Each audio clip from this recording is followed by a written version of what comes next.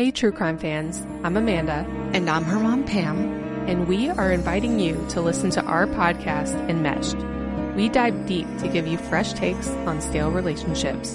Join us every Monday for an audio journey covering the darker side of family dynamics. Our episodes are around 30 minutes. We get right into it. We will guide you through intriguing, lesser-known cases and famous crime stories involving murder, deceit, and the entangled family members who commit these crimes together or against each other. Check us out wherever you listen to your favorite podcasts.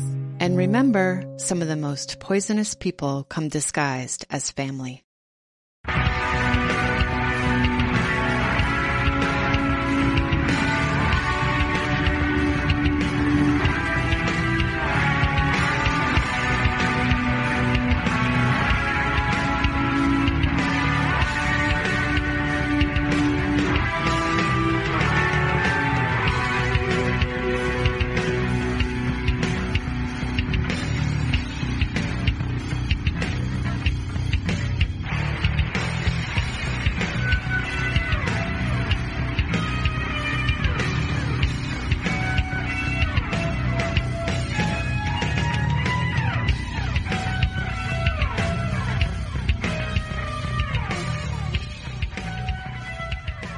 Hey, everybody!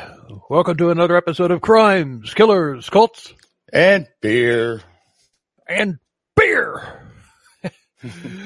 This two crazy Florida men drinking beer and talking about true crime, and I don't have anything witty to say about right now. All right. It's getting harder to come up with new ones. Oh yeah, I get it. One of these days, when I'm not writing an episode or something like that, or trying to write my book, which I've been pulling a Todd on my book. but one of these days, I'm gonna just write down like a whole bunch of them, just rapid fire them as they come to me and all that stuff. Right on. And hold on. Talk. Checky. Check. Again. Okay, good. Check. We're good. Yeah, I lost you in this ear. Oh, okay. So, but yeah, that's Todd. And that's Bill. Yeah. And, today we're going to cover a sadistic and evil organization that exists in every city in the U.S., and I'm sure other countries have similar groups. Uh-oh. This is an organization so evil that you might even call it a cult. And every day they hold hundreds of people hostage, and upon their release, the hostages are changed and experience PTSD. Yet this organization is backed and approved by the U.S. government. And I'm not talking about the troubled teen industry. And I'm not talking about Scientology or even religion. I'm talking about the DMV. Yeah, still DMV. For those of you listening outside of the U.S., that's the Department of Motor Vehicles. Yes.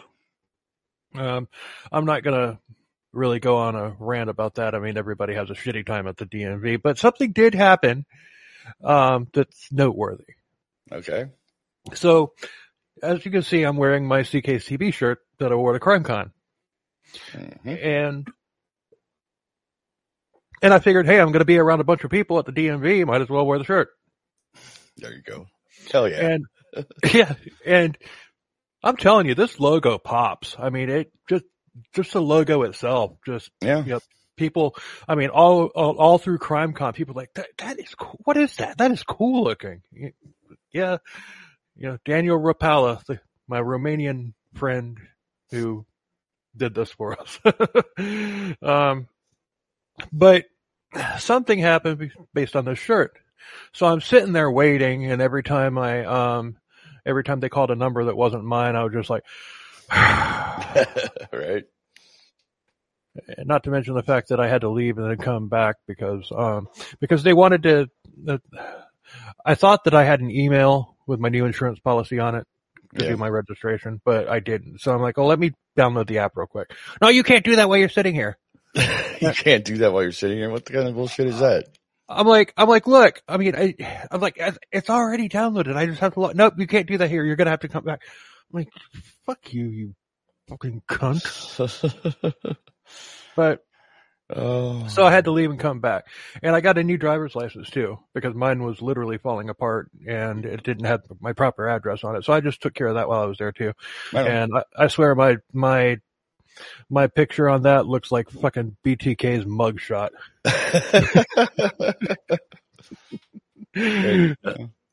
Oh man, if I get if I might just take a picture of just the photo on the new license and just post it just for shits and giggles, because I'm not kidding. I'm just like, I saw that I saw it. You know how you can see it on their computer screen? Oh yeah. I was like, good God, I look like a freaking serial killer. I'm not. I just do a show about them. Yeah. So I'm sitting there waiting. This is after I had come back.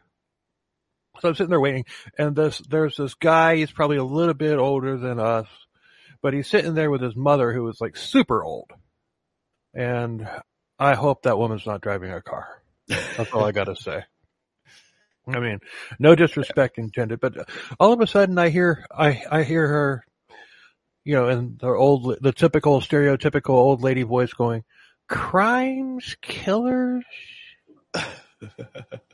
What is that? And I just stayed in my phone, like I was just doing my thing, and I was annoyed at this point anyway. Not with her, but yeah. But she goes, "Is that crimes, killers, cats?" Cats. And that made me laugh. I said, "No, it's cults." And it's like, "And what?" And I said, "And beer." She's like, "Do you like cats?" I said, "Yeah, I like cats." My co-host does. I said, "My co-host likes them better." Like, well, you have a cat? No, I don't have a cat. I got beer. My co-host has 8 of them. but I just, yeah, I was just being nice to her, but I thought that was funny. Crimes, killers, cats. Cats and. That's a t-shirt. That's a t-shirt. Crimes, killers, cats, and litter. And litter. Oh, damn.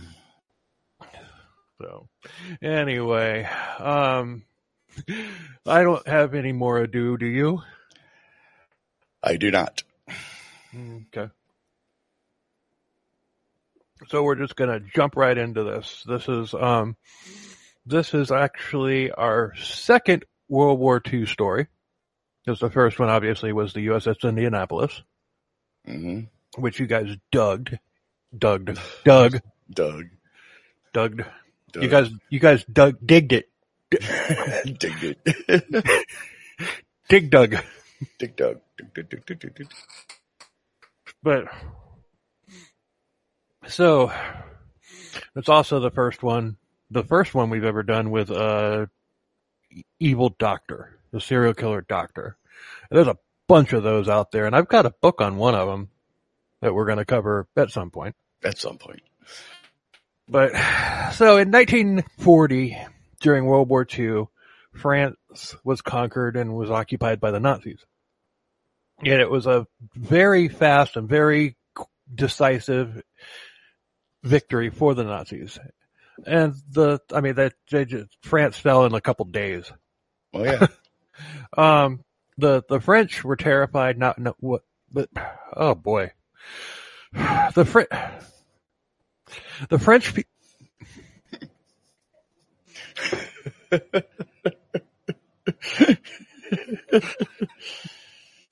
See, I'm pumped about this one.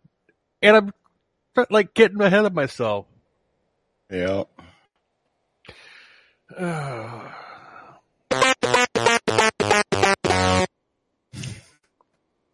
No. What are you drinking? Oh, we didn't even do that. No.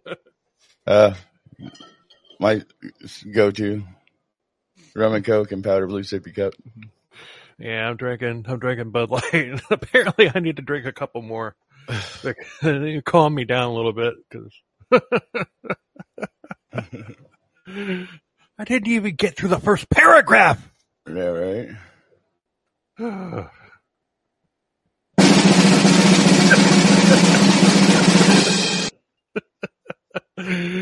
Oh, damn.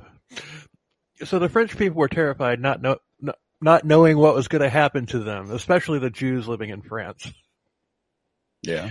But during the chaos, a serial killer saw a great opportunity to get rich. He put together an evil yet brilliant plan, and he took advantage of the fears of the Jews for their money. And he pretended to be an ally of the Jewish people, and he would get them to pay him to safely and secretly get them out of France to safety. Okay. So when these people disappeared, families didn't dare go to the police because the police were all Nazis. You know, they were all under Nazi control at this point, and we're going to get into that. There's going to be history in this too. We're not just going to tell the story of the serial killer. So history lesson. Yeah, but it's history lesson. Right. It's a history lesson, CKCB style. All right, then here we go. Oh boy. So, this monster was able to carry out his evil with no worry whatsoever about getting caught. Yeah, right. Or so he thought. Yeah. Right. But he was caught, and he was convicted of 26 murders, although he was suspected of killing between 60 and 200. Oh my. Yeah. Damn. All right. Even a couple early on that he got away with. Oh, okay. So he's getting lucky or whatever. Ugh. Yeah. Like I said before, this was the first ever episode about a serial killer doctor. His name was Dr. Marcel Petiot, and he was probably the biggest non-Nazi piece of shit in World War II. Okay. He wasn't a Nazi, although Hitler would have loved him, and he probably would have given him a position at a concentration camp similar to Joseph Mengele. Yeah, I'm just going to email you the notes and you do the show. Fuck! Jesus. This is the worst start I think I've ever had. Yeah, you're not off to a good start. All right, well, I'm going to start that whole paragraph over again. Okay. Like I said before, this is our first ever episode about a serial killer doctor. Dr. Marcel Petiot was probably the biggest non-Nazi piece of shit in World War II. He wasn't a Nazi, although Hitler would have loved him. Oh, I'm sure. And he probably would have given him a position at a concentration camp similar to Joseph Mengele. God damn it.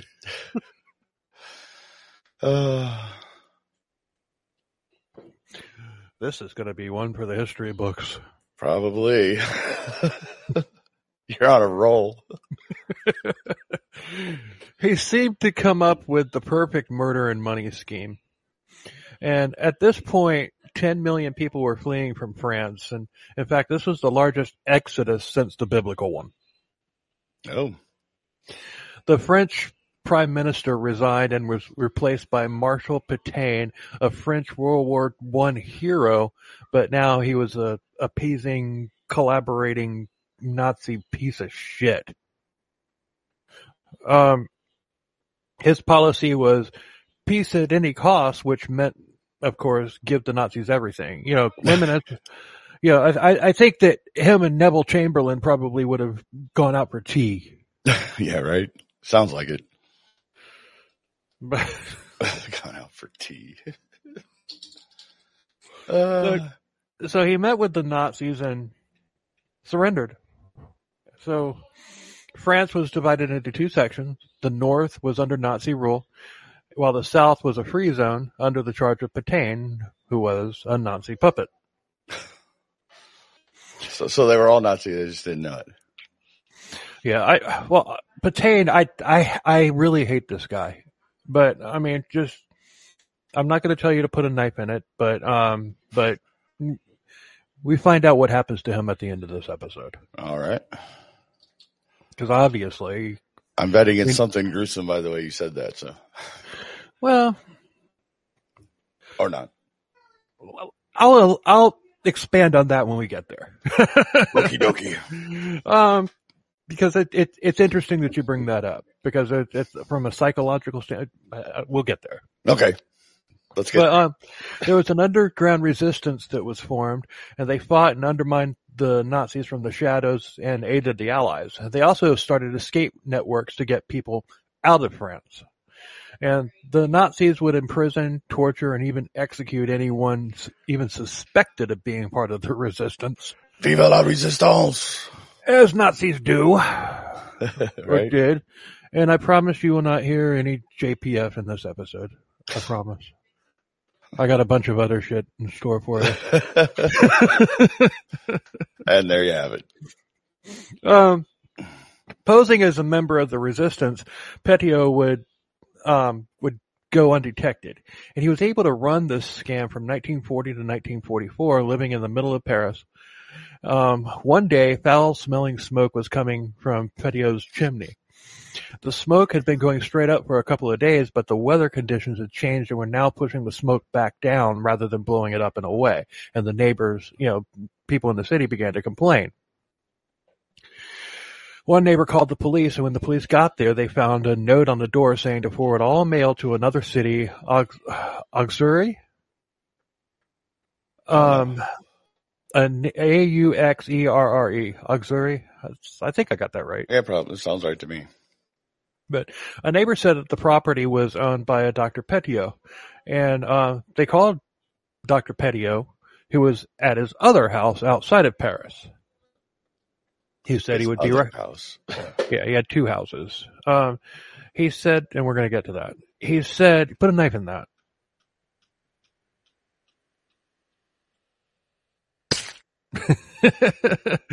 Sorry, I hit it. It didn't go. That's weird. There we go.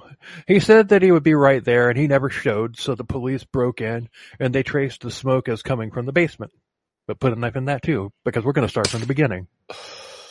All right. Marcel Petiot was born January 17th, 1897 in Auxerre, Yonne, in northern France. Yonne? I don't know. French listeners, I apologize for butchering your city's names. And some other names. And same with you German people. I'm probably going to butcher some of them as well. But, Bill can't even speak English, so of course he's going to butcher that. Well, he can speak English, he can't get the words out of his mouth half the time. Especially on this episode. I know. But, his parents were postal workers, and he was sent to live with his aunt because they worked a lot. And, Marcel Petiot, he saw a lot more of his mom than he did of his dad. His dad just he didn't really bounce, but he just really wasn't there either. He was just kind of like an occasional acquaintance or whatever. But Marcel was a loner as a kid, and he showed signs of becoming a psychopath. He would impale birds on knitting needles.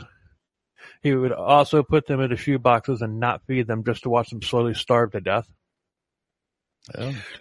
He even stole a gun one time from his dad, and he took it to school and fired shots into the ceiling.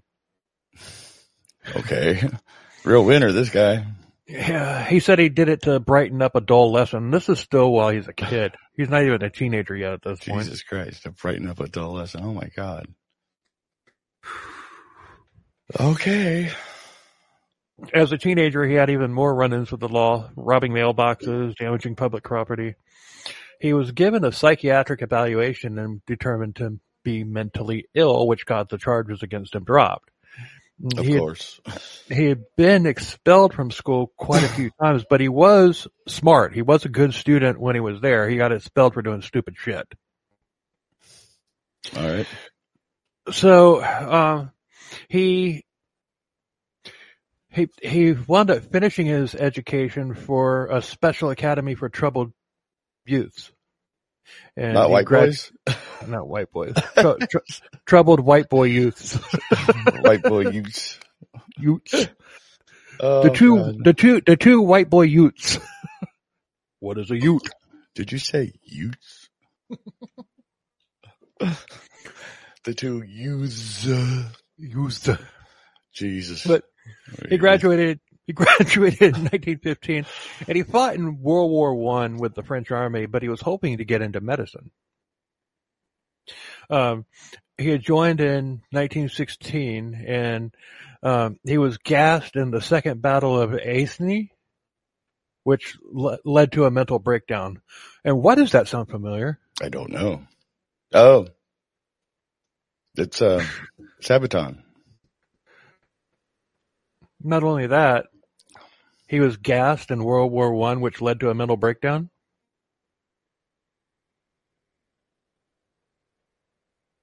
Episode 50. Like I remember that. Dust Bowl Killer. Oh, okay. Dude, I don't remember the numbers and what we talked about. I mean, I should have remembered that one because that was 50. I should have remembered that one. Well, you better put you your did thinking such a great cap job. Oh God, hold on, I gotta find it. So, Petiot. I don't see it anymore. So he was sent to several army-run group homes after the war, and where he was arrested for stealing army supplies and was sent to jail in New Orleans, or in Orleans, not New Orleans. But why does this sound familiar? Episode 50? No, our most recent one, you dumbass. Well, that's me.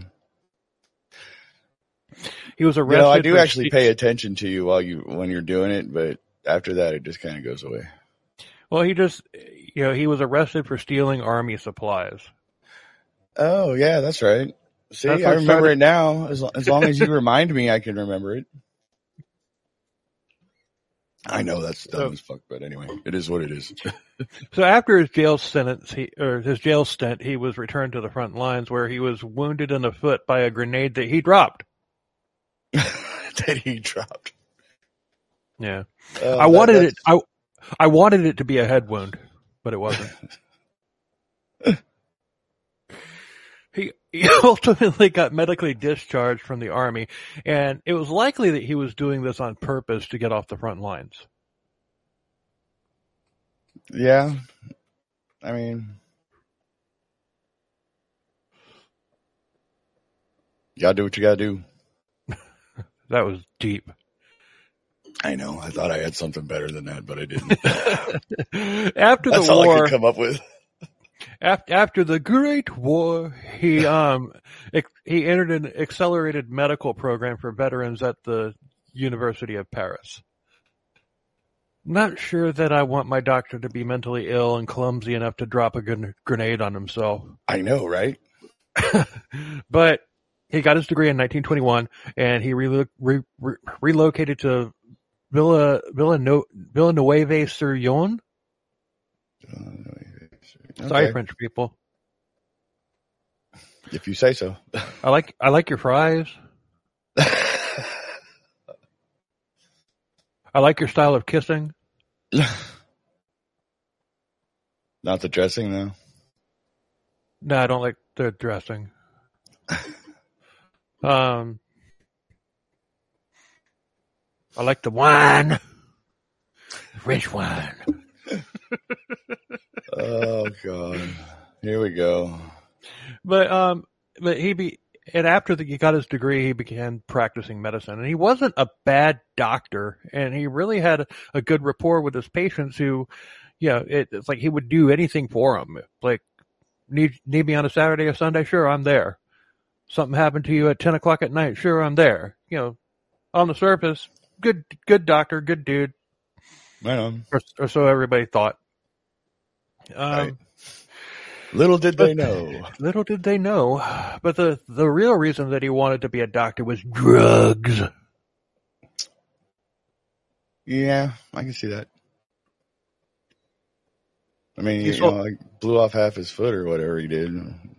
No, it just injured it. Oh, just injured it? That's another reason why I think that he did it on purpose. He threw it far enough away to where, he just get a minor injury from it. I thought you said he dropped it on his foot. Oh, he dropped it near his foot, not directly on it. If he had dropped it directly on it, it would have blown his leg off. I love how he bounced and rolled. But anyway. Duck and cover. Right? But he sold the drugs on the side and he performed illegal abortions. People are aware of this, but small town needs its doctor. Yes, it does. And not to mention this is this is post World War I, and lots of doctors had been killed on the battlefield. Mm-hmm. His first murder may have come in 1926. He was having an affair with a lesser woman, a servant. Oh, those fuck. Yeah, it's stature. Yeah, I know, but you know what I mean, dude. Yeah, nobody's lesser. Even never mind. Well, I don't want to go there. I didn't say it. I know you didn't say it. I'm just, I know it was the times. I get it was that. The time. Yeah. Yes, I mean I understand that, but you know what I'm saying. So he moved her in with him and everything, and she was posing as his servant, but everybody knew that she wasn't his servant. But not in the traditional sense. Right. She was serving. Indeed. Her name was Louise Decaveau. Decaveau? Okay. Decaveau. And she disappeared, and there were people who said that they saw him stuffing her body into a car. Police did an investigation, but decided that she had simply run away. But ironically enough, her disappearance coincided with her telling Marcel that she was pregnant. Indeed.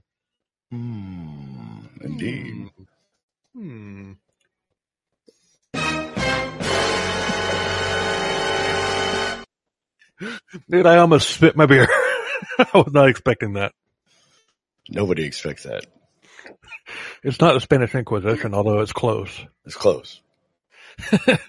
But Marcel's side of the story was she walked out on him. But a week or two later, a headless body was found in the river, and people swore that it was Louise, but nothing came of it. Okay. So that same year, Petiot ran for mayor of that town whose name I butchered a minute ago. Villeneuve-sur-Yonne. Yeah. But he won overwhelmingly. Everybody suspected him of killing Louise, but in the mayoral debates, he got up there and he said, "Ladies and gentlemen, I am guilty of a crime," and everybody's like, "What? Huh? I'm guilty of loving this town and its people so much." Oh, Jesus. Yeah, grandstanding. And he won decisively, 80% of the vote. Yeah, that happens. But he swore that he would reform the destroyed town, but I'm not sure how embezzling funds from the copper could reform the town. Got me. I don't know that either. Well, it's reforming his pockets. It's reforming his wallet, yeah. But he later that year married 23-year-old Georgette Lablias. It's probably not. It's probably just like Lablaze or Lablais or something like that. Lablais, yeah. Lablais. Something like that, yeah. Yeah. But they later had a son named Gerhardt in April of 1928. Later, a dairy farmer's house was on fire. His wife was found dead and burned, but her head was bashed in as well. And rumors went around that the farmer's wife had been having an affair with Mayor Marcel, and Marcel was there on the scene when the woman was discovered. He and his wife had driven by, slowed down to look, and then drove off to a movie theater. Okay. So he's also a fucking traffic rubbernecker. I thought you were going to tell me that he did that too. And was just there. You know, like he was a cocky fucking bastard. One witness said that he saw Marcel near the house when the fire started. And he was one of Marcel's patients and he had rheumatism. The next day, Marcel told him that he had a new cure for rheumatism that had just came out, and he gave him an injection. 3 hours later, the man was dead. See, I was right. He was there. He did. Oh boy. But one thing that's missing from my source material was, who do they suspect committed the murder? Did he light the fire? Did the husband kill his wife out of rage? None of that's addressed, and really? I got questions. Yeah, that's kind of weird. Yeah, but the local prefect got many complaints about Marcel, about his thefts and other shady activities. That he was audited, and among a lot of other things, they found contracts with companies that didn't exist. Alrighty then. He resigned his position as mayor in August of 1931, but he got elected to a county council seat, or a council seat. In 1932, Marcel was accused of stealing electricity, and he lost his council seat. What did he do? Like, go over to his neighbor's house and fucking plug an extension cord in. That's where my mind went to. It's like, how the hell do you steal electricity back then in the 30s? I mean, this shit barely been invented. They probably didn't even have extension cords back then. Much less the 300-foot ones that you can get these days. Yeah, right? That's funny. Stealing electricity. Oh, jeez. So Marcel bounced to Paris. While there, he loved the nightlife. He definitely wasn't faithful to his wife. And he claimed that he could cure sexually transmitted diseases like the clap and syphilis. He even claimed that he had drugs for a completely painless childbirth. Oh. He even claimed that he could cure cancer. Did he really? Yes. He made up fake credentials to back up these claims and to get business. And why does that sound familiar? I know it. I actually do remember that one, but I don't remember which one it was.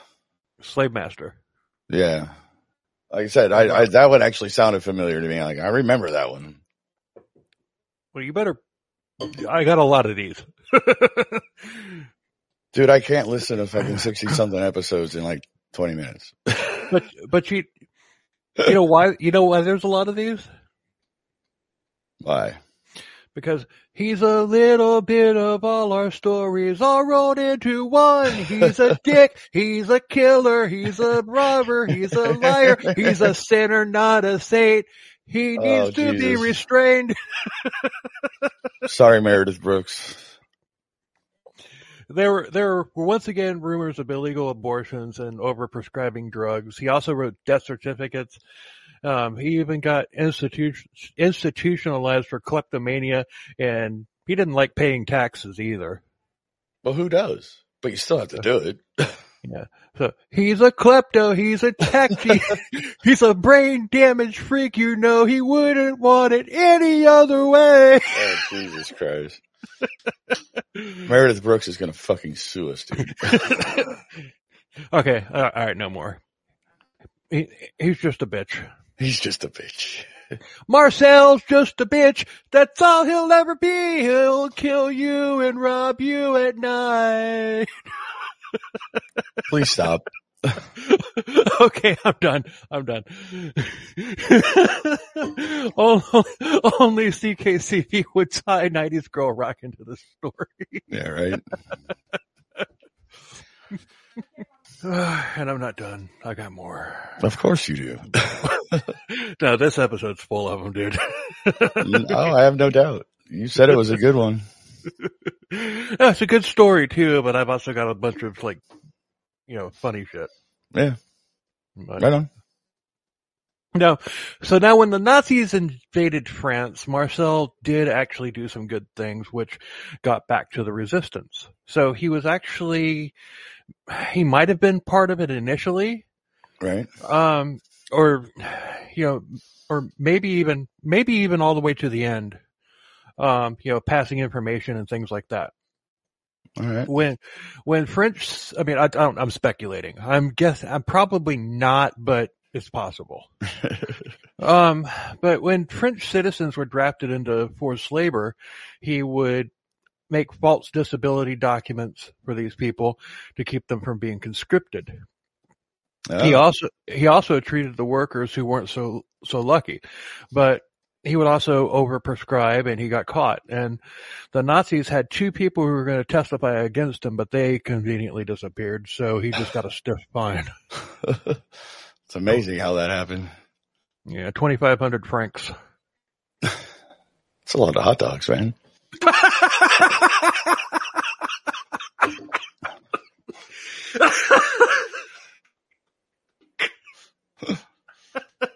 I couldn't help it. You got me. You got me. Oh, shit.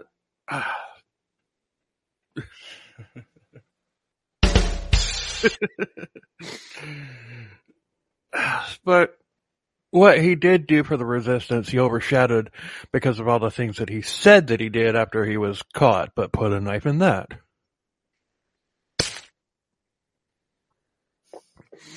Jews were being ousted from their careers, and Marcel saw a way to support himself and his family.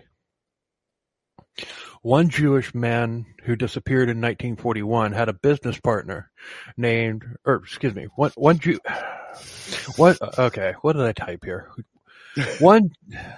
There was a Jewish man in 1941 named Joachim Gushinov.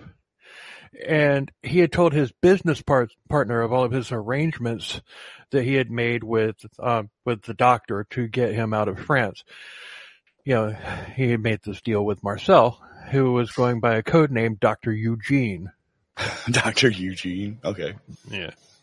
And he was posing as someone running an underground railroad of sorts for the resistance to get Jews out of France. And Marcel had treated Gushinov under his real name and then told him about his secret identity. His secret identity. I'm Batman. Yeah. Or Badman, more like it. Yeah. So Marcel told Gushinov that he would have to be vaccinated. And that he would do the vaccination, and then Gushinov would be taken across France and into Spain. He would have false documents and everything. He would be taken across France and into Spain, and then to a port in Africa where he would then sail to Argentina. Now, okay. Gushinov was very well off, and he took over 1.5 million francs, I guess, in cash, gold, silver, and diamonds, and he went to Marcel, and he was never seen again. Gee, I wonder why. But I'm just skipping forward a little bit, but it's important to the story to know, basically what this chucklehead was doing. Right. So, but these types of escape routes were common with the resistance, so it didn't seem unusual for something like that to be available to Jews. Because and the Nazis knew that they were around. When they were found, they were shut down and everything. But It's a resistance. You shut down one cell, another one's going to pop up. Just, Viva la resistance.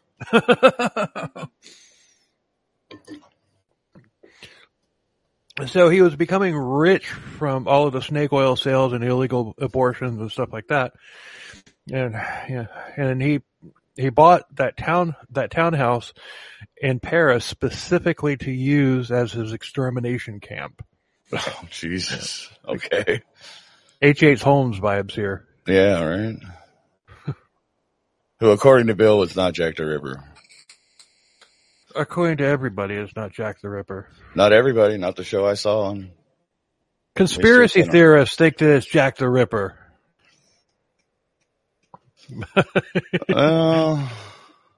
He wasn't Jack the Ripper. I know he wasn't, but you know what I mean. The show I watched was pretty convincing. Although H.H. Holmes was alive during this time. Yes, he was. Maybe Marcel was H.H. Holmes. I doubt it. Yeah, me too. No, actually, no, he wasn't, because that was around like pre-World War I when H.H. Holmes did his bullshit. Yeah, it was like, yeah. Anyway, moving on. Yeah, we're in World War II now. So, in late 1941, Marcel visited a local barber named Raoul Fourier, who had ties to the underworld.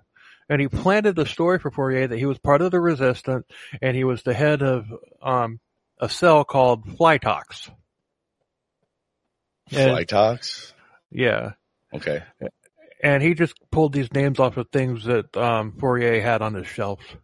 Oh, kind of like Kaiser Soze. Yeah. So they had an escape network, and if he knew of anybody who wanted to escape, Jew or otherwise, to let them know that Dr. Eugene was in. That kills me, Dr. Eugene. I don't know why. I know. That's funny. It's like Eugene? That's not even a French name, is it? Or maybe it is. Shit, I don't know. I couldn't tell you. It doesn't sound like a French name. No, it really doesn't. I don't know. Who knows? British, maybe? I don't know. No idea. So Fourier bought this hook, line, and sinker. Now, Dr. Eugene's cost 25,000 francs. Okay. He would also provide false documents, vaccinations, and he would get them to a safe house, and from there out of the country with a people smuggler. A coyote. A coyote. So they were. Do they have coyotes in France? No. I think they have they're foxes, called, though. I think they're called Pomeranians there. Oh, fuck you, man. Pomeranians. All right. I don't even know if that's a French dog or not, but it sounds French. So. It's okay. You just go with it. You would have been better with poodles because they do have a French poodle. Damn it. That's what I'm saying. Anyway, moving on. Damn. So they were instructed to liquidate everything that they had, sell everything that they had and bring all of their valuables with them so that they could be set up for their new lives elsewhere. Mm-hmm. Marcel offered Fourier a cut if he would get the word out, and Fourier was impressed and he came through. In just a couple of weeks, he had a group of French gang members who the Nazis wanted dead. Thief and pimp Jolet Bacchur, his mistress Claudia. Just call her Claudia. Don't worry about the last name. Chamoux. Oh, they're victims. Oh, victims. I'm sorry. Yeah. Claudia Chamoux. Chamoux? Chamous. I guess it is pronounced Chamoux. Yeah, probably. I'm sorry if it's not. Yeah, you can berate us on whichever platform you're on. Yeah. By all means, please, tear into us. A prostitute named Josephine Grippet and a hardened criminal named Adrien Lebasque. Okay. Total of 8 members of this gang were taken to Marcel's house in Paris. And at the house they were vaccinated, which meant poisoned. Yeah, I think everybody's got that now. Yeah. And they were never seen again.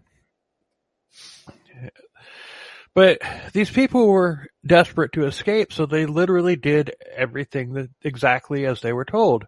They sold everything they owned. They brought the money and valuables along willingly. They didn't tell anybody where they were going. They brought no identification papers, and were even more than happy to get some unknown vaccination and inject it into their bodies. Why does that sound familiar? Not going there. I just did. Not going there. But they made themselves untraceable, and Marcel didn't have to do a single thing. And not one of these people were ever reported missing. So this literally was the perfect crime. You know, he'd even duped hardened gangsters. That's yeah. You think the gangster, I mean, would know. It would smell bullshit. Yeah, exactly. Anyway, whatever. The guy was obviously had. Yeah, he was really something smart. going for him. Yeah, he was smart. Whatever. Even though he's brain damaged and.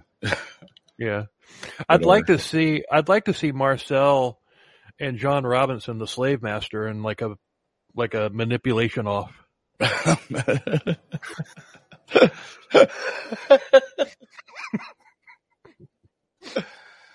Oh God. Got him. Oh, a manipulation off. But as Marcel was ramping up, coincidentally, so were the Nazi atrocities. At the 1C conference in January of 1942, the final solution is announced by Adolf Hitler. Germans began building the concentration camps, and Hitler looked to Marshal Pétain for help rounding up the French Jews. And Pétain agreed, and French Jews that were captured were sent to a concentration camp in Paris called Drancy. They were then sent away on trains on a one-way trip to hell. Enter the gate, Auschwitz awaits. Told you to stop that shit. Freedom burns, the final solution. Dreams fade away and our hopes turn to dust. Stop. Millions burn. The curtain has fallen, lost to the world as they perish in flames. Stop. Oh, Jesus. Oh, come on, you like it. Maybe. That's a great song by Sabaton. It's called The Final Solution, if you weren't wondering, or if you were wondering. Or even if you weren't wondering, I don't care. Yeah, I'm sure they weren't.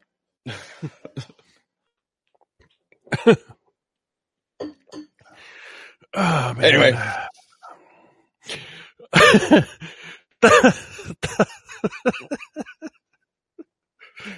Thousands, like, I couldn't resist. It was like right there. Yeah, I know. I got you. I mean, it wasn't forced like the Meredith Brooks and the Gwen Stefani. Well, yeah, you didn't have to make shit up. You didn't have to make lyrics up for that. You're actually singing real lyrics. Oh, jeez. All right. Let's get this shit done. I'm tired. So thousands of French Jews, men, women, and children were captured in Paris. And they were shipped out on June 16th, 1942. Not by Nazis, but by the French policemen. Over 13,000 of them were taken in one day. Damn. Yeah. Holy crap. Any Jews that had escaped the roundup were, of course, terrified that they'd be next, so lots of them sought out these escape networks. One couple... Huh? Oh, nothing. Go ahead. One couple, Kurt and Margaret Nellers, they had left Germany. This is sad irony right here. They had left Germany in 1933 when Hitler came to power and fled to France. You know, there they flourished, and their son was born several years later. The Gestapo came knocking, and they weren't home when the Gestapo came to their house. Unfortunately, they were en route to Marcel's Paris house at the suggestion of a friend. Oh, God, no.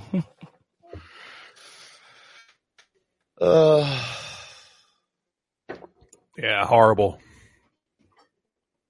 Well, I mean, yeah, it is. I mean, they didn't know, so I mean, no, they didn't know, but still, it's just like they left Germany to get away from Hitler. Only to go, yeah.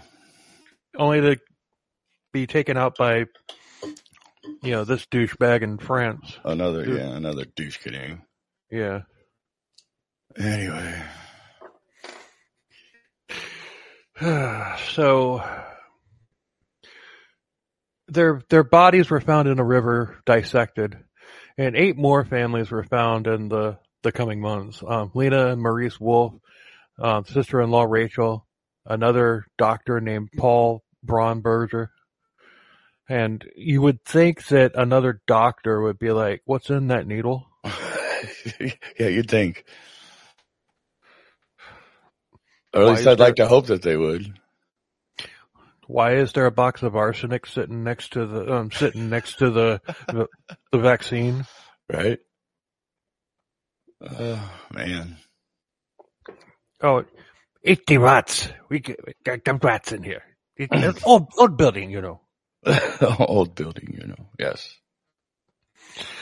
But oh boy. A man named Gilbert Bosch and 5 members of his family, and countless more. Mm-hmm. The newspaper said that these murders were motivated by vicious bloodlust, and this is why you shouldn't trust the media to profile. Yeah, right. This was financially motivated. Oh yeah. Well, we know that because we have the luxury of looking back at it, but at the time. And we got John Douglas. Oh yeah. There's him. I would like to interview him, but I don't really want to ask him about, what was it like when you profiled Ed Kemper? What was it like when you profiled BTK? What was it like, blah, blah, blah. I want to know, and I honestly don't think that I think that he would be interested in having this discussion. It's like, I want to talk about when you got it wrong. Because he did get some wrong. But when people interview him, they're like, okay, well, just tell us about the forensics and everything and how you got these people. So, right. Well, he got stuff wrong. And I think that he would probably be down for that. Like, okay, what did you get wrong? Why do you think you got it wrong? You know what I mean? Yeah. I think he'd be down for that. Yeah, maybe. It'd probably be something different than he usually gets. Exactly. But yeah, I don't know, dude, whatever. I'm down if you get him. I'm not going to be, it's not going to be like, oh, well, you did get, I'm not going to be mocking the guy, but the fact of the matter is he did get it wrong sometimes. Yes. But nobody ever asked him about that. Well, so I think he'd be down for it. Anyway, hashtag, but I digress. Yep. So this is when he changed his MO to storing the bodies in the basement at his place because it's like they were finding them when he was dumping them in the river.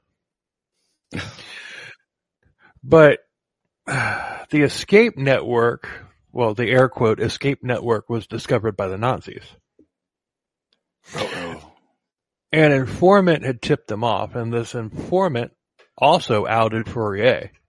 Fourier was arrested and severely interrogated, tortured. He broke quickly, and he gave Marcel's name and address. Marcel was then arrested and tortured, but he gave them a cover story which the Nazis eventually bought. Kind of. He told them, I'm not helping anybody escape. He's like, I'm luring the Jews to their death. We're on the same team here. Which it literally was the truth. Yeah. But who's going to believe that? Exactly. But then again, it wasn't just, because the French gang members. Mm-hmm. He had helped. Well, he had quote helped them escape end quote as well. So helped them escape this mortal plane. Yeah, exactly. Oh, so he but yeah, they had him for 8 freaking months, and he never changed his story. Wow. One Nazi said that he was the bravest prisoner he had ever seen. He never broke. He never changed his story. He taunted the Nazis and laughed at them. And why does this sound familiar? That's the last one we just... Pants around. Yeah, see, I remember that one because it was the last one we did. You want a cookie? No, I don't want a cookie. Okay. I'm not going to the dark side. Don't tempt me with cookies. Oh, man. In January of 1944, Marcel was released, and he ran back to his house and began burning the badly decomposed bodies. If the Nazis found out that he was robbing these people and the fact that they weren't all Jews, he'd be a dead man. Oh, yeah, for sure. Oh, God. All right. It's like, well, you're not just killing Jews, and you need to be giving all of these riches and everything to us if you're actually working for us, as you say that you are. Yeah, exactly. You brave and elegant piece of shit, you. Jeez, all right. So he called his brother Maurice and told him, bring me 400 kilograms of quicklime. He then left to go back to his other house outside of Paris, but he left the furnace burning, which was a stupid move. Oops. It's probably the only bad move that he's made in his life, to be honest with you. From what I've heard so far, yeah, I would say that. But yeah, he probably just wanted to stick to the quicklime. It's just kind of like, all right, this cleanup shit. I'd rather just throw them in the river, but I can't throw them in the river because they're watching me. Yeah, right. I always feel like somebody's watching me. Please stop.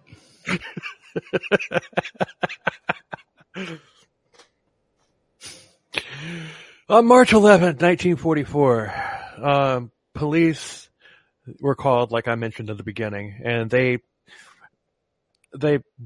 called him on the phone. He said that he'd come, and he didn't. So the police went in. They found the remains in the basement. They also found a mound of quicklime with lots of bodies burned underneath it. Now, at first, the police thought that they had found a Gestapo slaughterhouse where they had executed resistance members. Mm-hmm. But while they're going through the scene, a man on a bike rolls up, and he says that he's the brother of the owner of this house. And the police showed in the basement. He's like, my God, my head might be at stake. He said that he was a member of the resistance, and he was concerned that they had reported this to the Nazis already. And he said that he had hundreds of resistance files back at his own house that he had to destroy before the police got their hands on it. Ooh. And yeah, of course, if he's the brother of the person that owns this house, obviously the Nazis are going to be questioning him too. Oh yeah. Oh no. Yeah, they'll put your whole family down. They don't care. Yeah. Where was I? But the Nazis were in fact on their way. And so, but now the police thought that this was a resistance slaughterhouse and that the victims were Nazi soldiers and collaborators, so they let him go. Say what? They let him go. Oh man. Remember, these police, they're being forced to do all this shit by the Nazis. Well, no, I get it, but damn it, man. Yeah. But, it was Marcel. He was just planting a narrative again. Of course. Like he did with, Fourier. And while in the house, they saw photos of the man that was on the bike. So, the police knew that was It was Marcel. Mm-hmm. Like, he told us it was his brother. Drat. We thought they were twins. At that point, arrest warrant was put out on Marcel.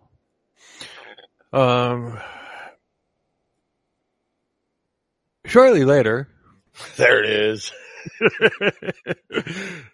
I didn't even have it written. Not anywhere in these notes did I have that written. I'm just like, you know what? I haven't said that in a while. I'm gonna drop it on him. I've been waiting. But a Gestapo officer showed up to take charge of the investigation. All of the valuables were just scattered around, from all of these people, all these victims. They were just scattered around the house. And so the Gestapo sent out orders to get this guy, but the French police weren't completely sure that Marcel wasn't resistant, so they ignored the order. Okay. Oh boy. Nazis ran out to his other house, but Marcel and his wife are long gone. A manhunt began, and the remains were taken to the police station, and fingertips had been removed from all of these people. So, and not to mention they had 8 months of decomp on them, because remember he had been in prison, being interrogated by the Nazis. Bad. Yeah, and what I don't know is how did that smell not just permeate out of the house? Why was it when he was actually burning it? Like you would think. I guess there's. I don't know. I guess the smell of death just permeates and everything during a war like that. Yeah, it could be. Maybe, I don't know. But I mean, I watched. I recently binge watched Band of Brothers, and the Pacific. The Pacific. I didn't know much about the Pacific Theater of World War II, but holy shit. Yeah. But in Band of Brothers, when they're the 101st Airborne, they toward after Hitler had offed himself, they found a concentration camp, and it's just like and then they're like they're going into town and everything. Basically it's just like, okay, we need to get food, we need to get first aid stuff and everything. It's just like, give it to us. We're taking this shit.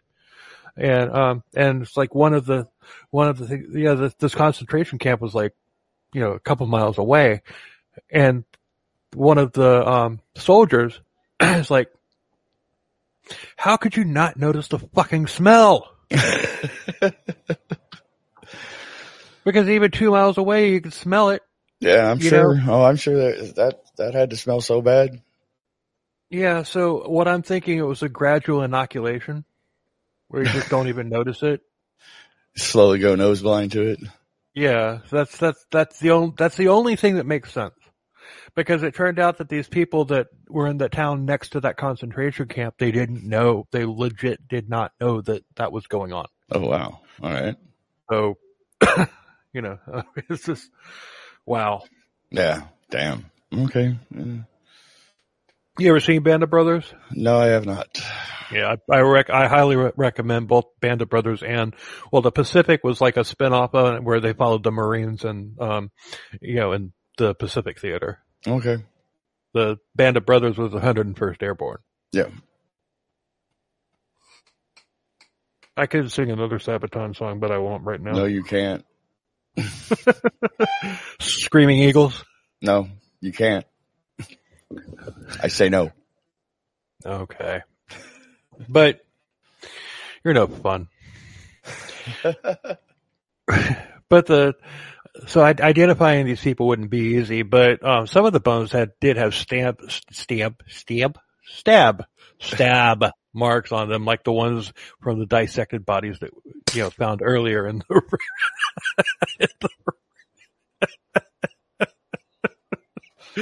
in the river. I couldn't help it. That was good. the media feasted on this story, and so did the French, as it was a needed distraction from everything else. Mm. Yeah, and the fact that he was suspected to be a doctor, that really intrigued everybody, and they suspected that it was a doctor because of how the bodies have been dissected. Okay. Finally, word gets out that the Gestapo had interrogated Marcel before. And the French police suspected, or the Gestapo suspected him of being resistance, which that also bolstered the police of the French police. They literally believed that this guy was a freaking, resistance freaking, superhero. Okay. And I can understand why. I mean, look at everything. Yeah, no, I get it. I see it. I mean, this ain't Dick Darwin territory. Nope, sure isn't. Sometimes imitated, never duplicated. You know who you are. Oh, man. But then a man came forward with a story suggesting a completely and much more evil and dark possibility. This was a murder network, and this was the businessman who told his story about his business partner, Joachim Gushinov, who I mentioned in the beginning. Mm-hmm. You can pull that knife out now. Oh, okay. The note on the door with the forwarding address was his brother Marcel's address. So his brother Maurice's address. So Maurice was arrested, and then they later found his wife Georgette at a train station, and she was arrested, but Marcel was in the wind. Well, of course. And a couple months went by, and on the 6th of June, on the shores of Western Europe, 1944, D-Day upon us. If you do that again, I'm going to mute you. Because I can do that.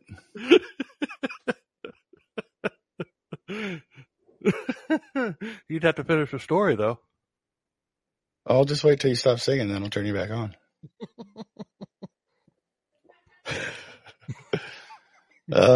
This is too much fun.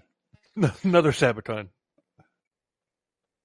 Dude, Sabaton should fucking pay you for all the advertisement you give them.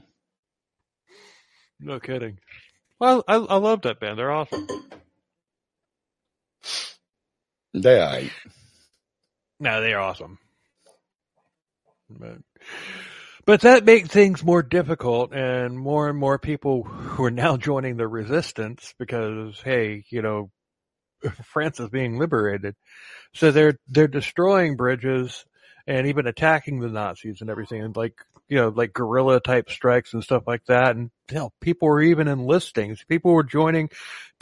French people were joining. The Americans that were the American troops and the British troops and everything. They were joining up to fight alongside them and everything. Mm-hmm. It's like they're we're gonna win now. Viva la resistance. But I mean, I'm telling you, I would like to see a mini-series, like in the style of like Band of Brothers and the Pacific, on what happened after D-Day in France. Yeah. Because that would be really interesting. But so they're destroying bridges, even attacking the Nazis, and I already said that.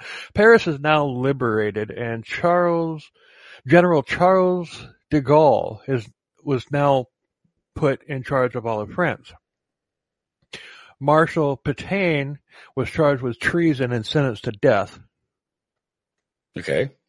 As he should be. As he should be, but it was commuted to life in prison. Of course. Yeah, he died in 1951. Okay, we got that going for us. Yeah. Lots of collaborators were lynched. That happens. Mm-hmm. De Gaulle's mission was to unify France, and he did. Yes, he did. The chief detective on the manhunt for Marcel leaked a phony story to a reporter. he was saying that Marcel was actually a Nazi collaborator. A collaborator. Yeah, I don't know why you don't have a freaking notebook on this episode. Oh, because I'll just watch it back, dude. Oh, okay, yeah. When you I'm gonna write all this shit down, dude. This is going in my book. Billisms. Take your time. I'm just going to start that paragraph over again. The chief detective on the manhunt for Marcel leaked a phony story to a reporter, and he exposed Marcel as a Nazi collaborator. And Marcel, he had never left Paris during all of this. Because of the fact that the police were believing that he might be resistance, and so some people were likely to hide him. Okay. So he figured this would piss Marcel off, and he was right. He fell for it. Yeah. So Marcel wrote a letter to the newspaper boasting about how he was a resistant member and not a collaborator. But writing the newspaper and boasting, why does that sound familiar? Because almost every one of them fucking does that. But his handwriting in the letters was analyzed, and the stationery suggested that he was possibly working for the French interior. So you might say that this letter had metadata? Yeah, you could call it that, I suppose. Kind of like, I don't know, a floppy disk? Kind of like a floppy disk. Oh, Jesus. Now everything has metadata. It's fucking hilarious. Anyway. But the detective asked the French interior to compare the letter writings of all of the officers that worked in the Paris office. And it worked. It matched up to Marcel, and Marcel was arrested, and he was jailed. And a year later, he went on trial. And during that, with everything going on, during that year that he was in jail awaiting trial, everything that was going on, he had kind of faded into obscurity by this point. Yeah, because, Viva France! But now that he was on trial, his trial was bigger news than the Nuremberg trials. Oh shit, really? Yeah. Wow. All right.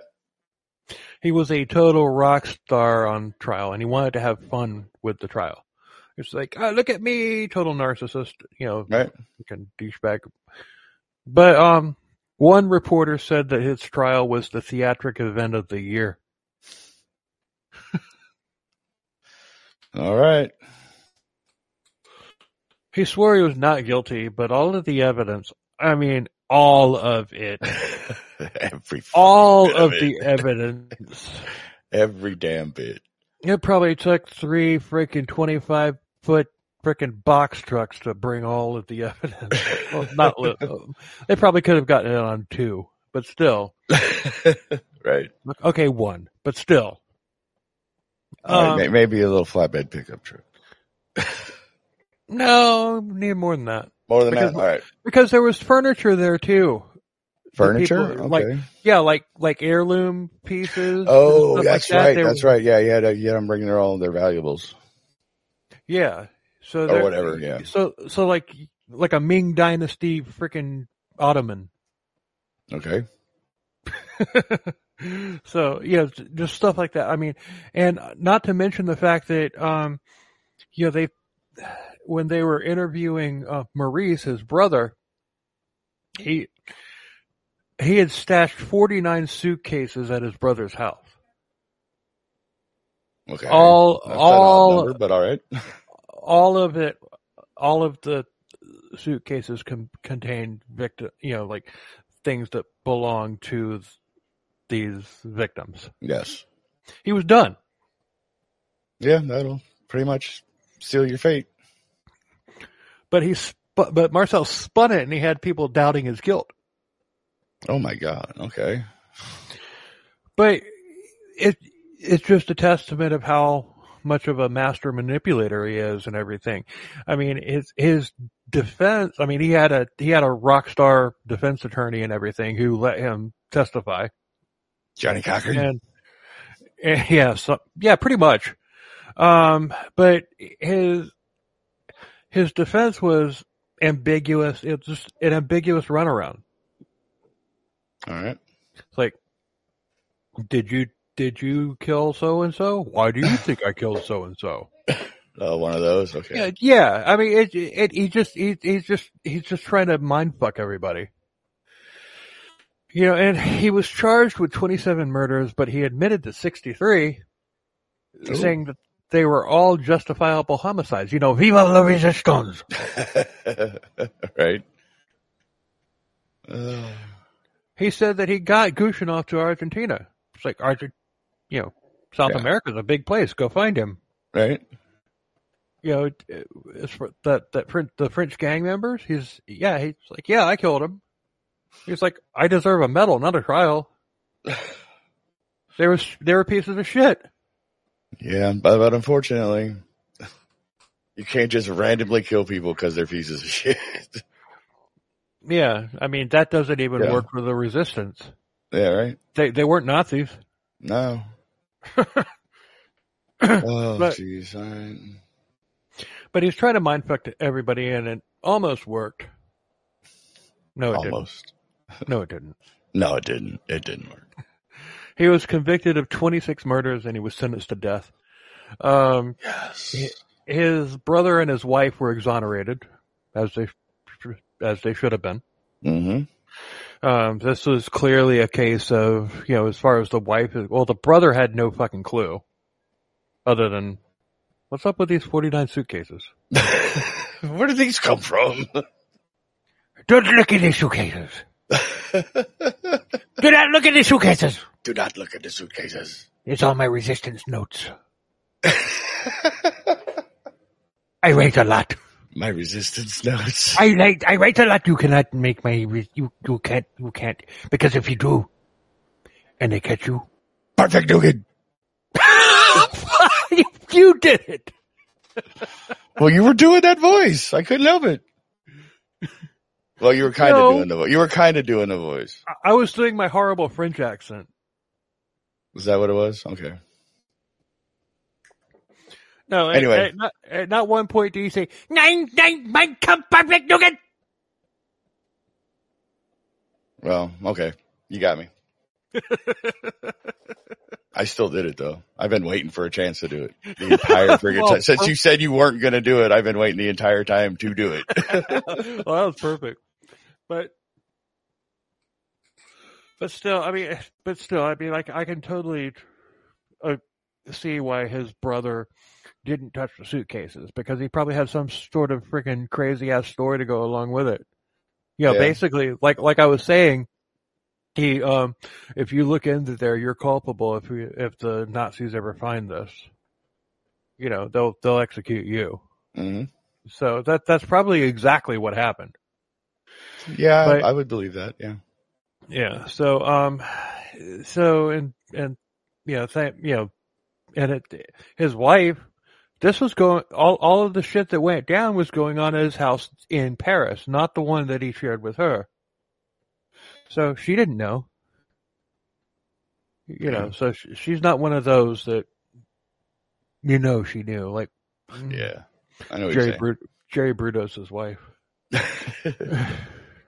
But on May 25th of 1946, he was beheaded in the guillotine. Oh. And his last words were rants about how he was acting for France, for Mother France and the Resistance. Sure you were. Yeah. Nobody believes your bullshit. Nobody. The only person that might is Adolf Hitler, and he's dead. Yeah. He beat you to it. Yep. Anyway. That's it. That's all I got. All right. That was a pretty good one. I liked it. Yeah. I told you were going to like this one. Yeah. Even though I couldn't remember all our episodes, but I can't be expected to do all that. And you're hating on my singing. Well, that was just fun and games, dude. Come on. I'm just trying to not get us copyright struck.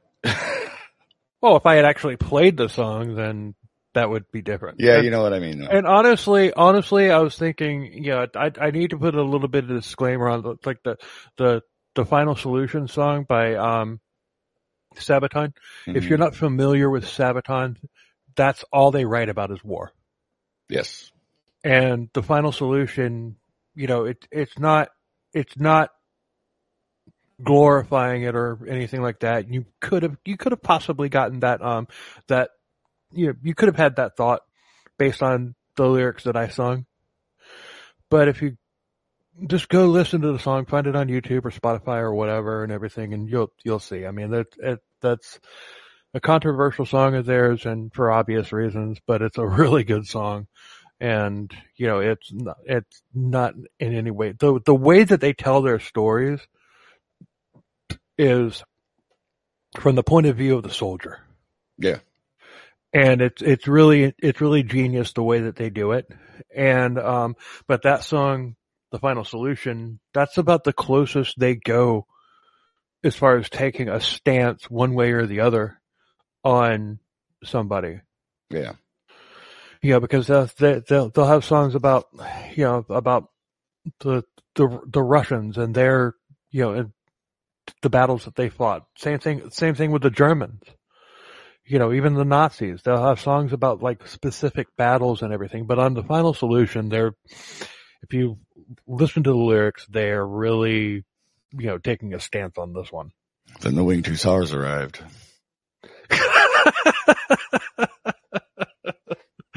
But anyway, I just had to throw that out there because I don't want people thinking that I was, like making light of it and everything. You only heard like the chorus. There's like 2 verses, a bridge, all that stuff. So, okay. Just had to clarify. But anyway, thanks a hell of a lot for listening. We really appreciate the hell out of it. We had a good time with this one. I wish it had been a little bit longer, but whatever. It is what it is. Yeah. But if you have any suggestions for us, I just screwed up our own freaking email address. You did. ckcbpodcast@gmail.com. You can follow us on Twitter, on X, and all the others, Instagram, Facebook, all the others. All that crap. We have Discord, we have a Patreon, and we still don't have any Patreon subscribers. Our first subscriber will get a t-shirt. Yes. And, but anyway, had fun with this one, and until next week, later. Cheers, everybody.